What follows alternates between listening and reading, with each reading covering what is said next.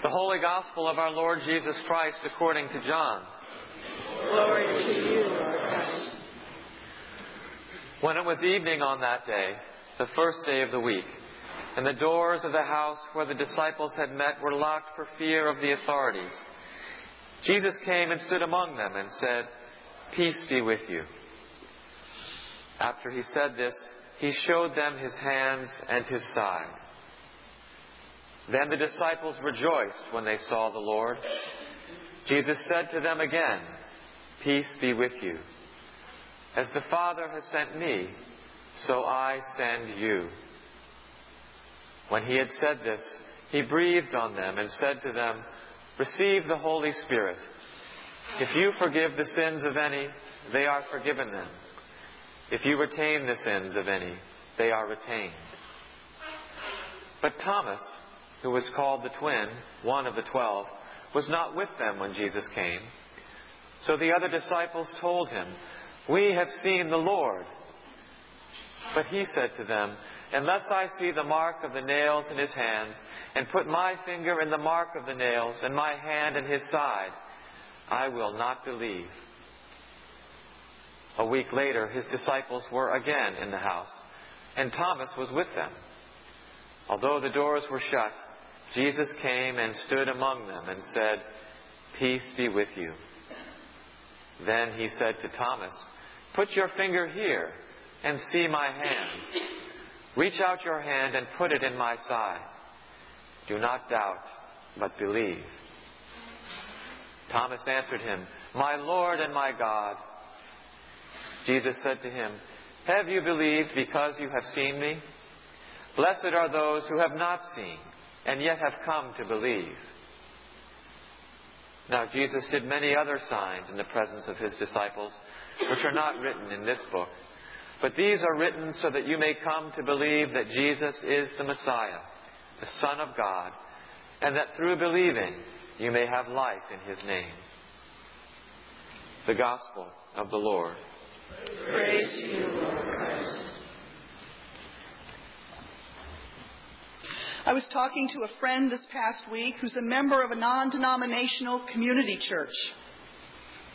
We may discuss the stock market one moment and the Bible the next, and it's really great fun.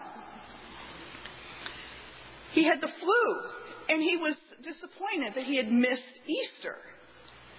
So I had to tease him back and say, "Well, we celebrate Easter for 7 weeks." And he's going, "What's with that?"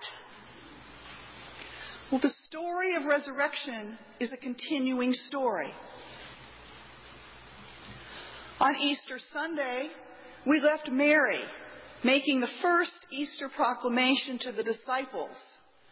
"I have seen the Lord." And I think they thought she was crazy. Today, we continue the story that same evening, the evening of the first day of resurrection. The disciples are gathered behind locked doors for fear of the Jews. Now, Nick may have changed the words to say the Jewish authorities when he was reading the gospel, which is a more appropriate reading. And I'm going to make one comment on this phrase, fear of the Jews, in defense of our Jewish brothers and sisters and against the sin of anti-Semitism that this phrase evokes. The disciples were Jews themselves. They were not afraid of their religious identity or their ethnicity.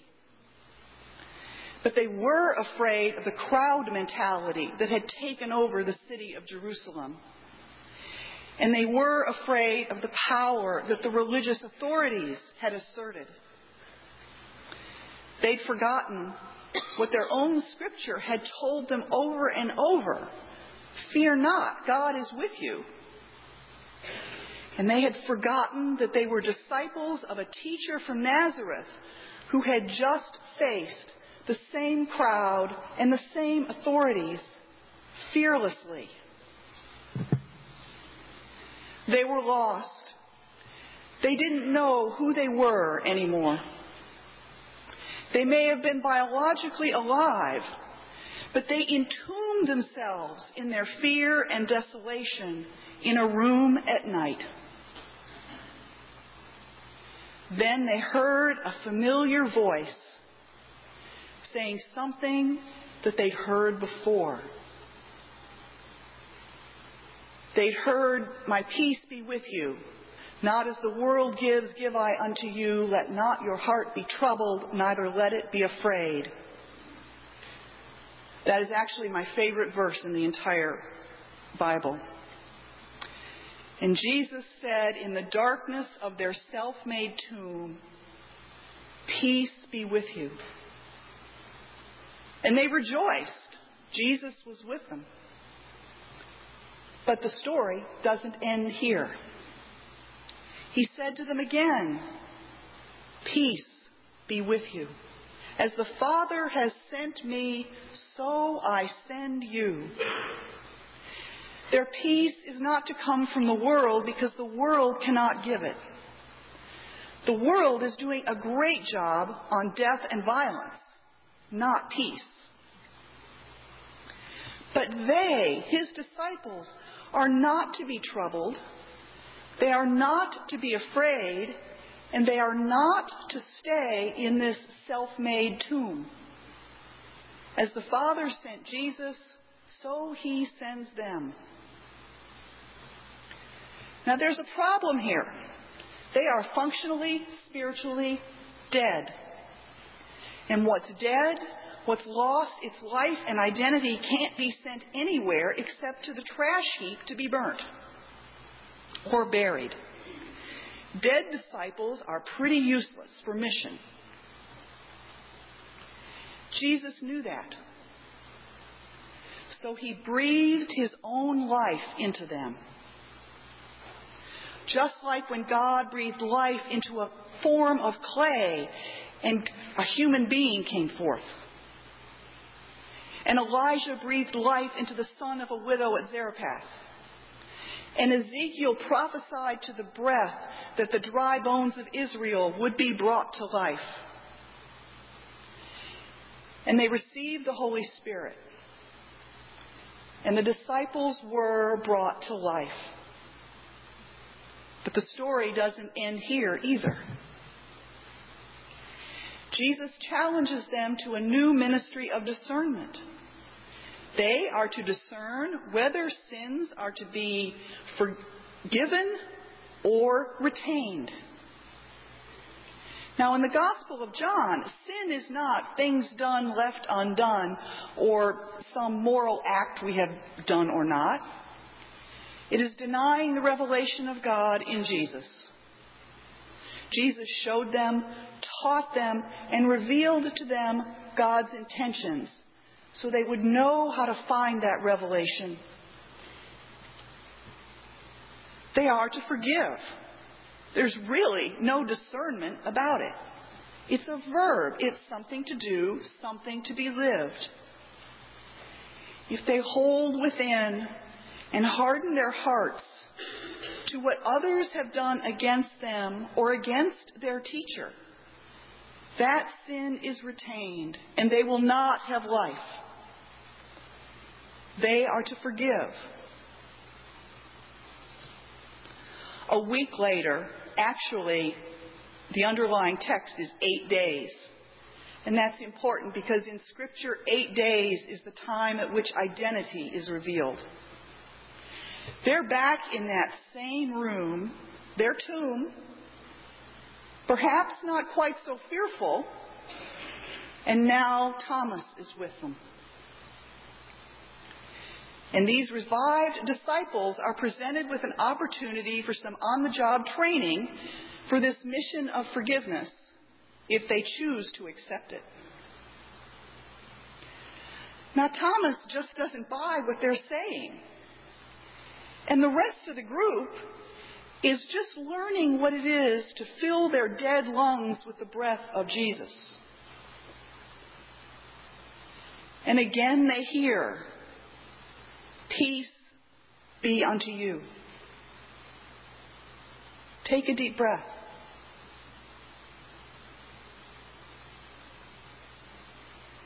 Peace be with you. My Lord and my God, Thomas proclaims. He's put it all together. Thomas gets what Jesus had been telling them, that he and the Father were one. And at that moment, the stone sealing the tomb, the locked doors were thrown open. Thomas's sin of doubt, of denying what Mary and the disciples had told him, has been thrown off. The disciples, in their forgiveness, once dead and afraid in the hardness of their hearts, are now breathing freely and can go out as a resurrected body that becomes the church. This is the continued story of resurrection.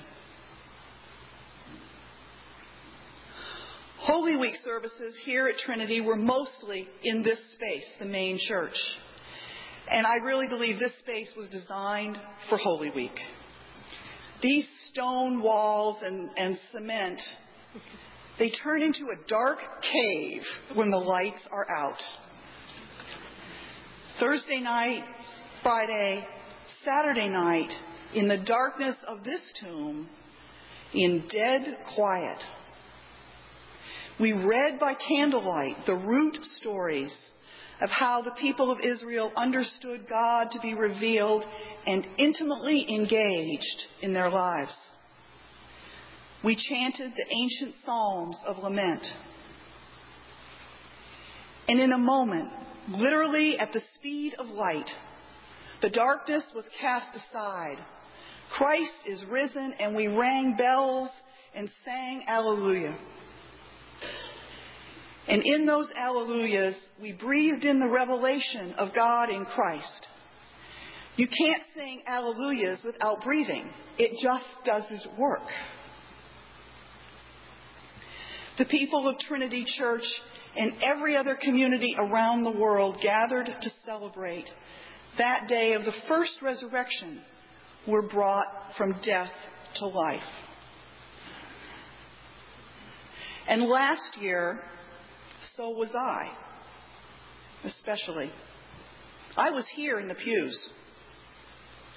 I came into Holy Week last year after a horrible meeting with my commission on ministry, followed by burying my mother-in-law in Florida.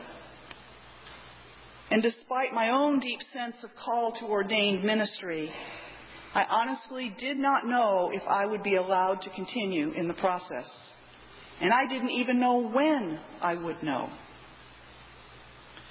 But in this place and in the darkness, working through the liturgy with those of you who were there, I was personally revived. And 4 months later, I received word from my bishop that my ministry was revived as well. These too are continued stories of resurrection. You are a people of the Holy Spirit. I've seen it and felt it in the 18 months I've been here. You are a people of prayer, a people of sacrament.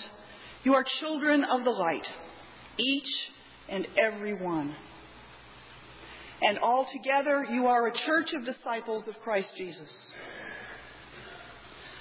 The call to forgive is a call to practice resurrection, even in seemingly small ways. For example, the food basket. It looks dead to me, hiding in a dark corner in the narthex, just inside this door when you walk in. Maybe it isn't, but in the time I've been here, I've seen very little activity around it. It looks comatose. But I know there are hungry people. As an example, and I know there are others, the Open Table in Concord and Maynard serve dinner a night a week each to anyone who is hungry with no questions asked. And their website says that they serve 150 dinners a week, and their food pantry distributes another 150 bags of groceries. And I'm sure there are other examples of ministries, but that's only one I've heard a little bit about. How and why the basket came to be in a dark corner is really irrelevant. How a family comes to be hungry is irrelevant until their stomachs are filled, and then there's a justice issue to explore. Let's practice resurrection by regularly bringing food. Figure out what is the best and most appropriate and bring it. It'll get distributed. I'm confident of that. Live with the breath of God filling your lungs so that the Easter alleluias of your voice spill out into the works of your lives outside of these exploded doors. Fill the basket every week. You can bring about resurrection and continue the story. Let the alleluia of the gift of abundant life you have overflow from these doors and be signs unto the world. And may this gift of life we have in Christ Jesus cause you to never be at ease at your table until all of God's people are fed. Amen.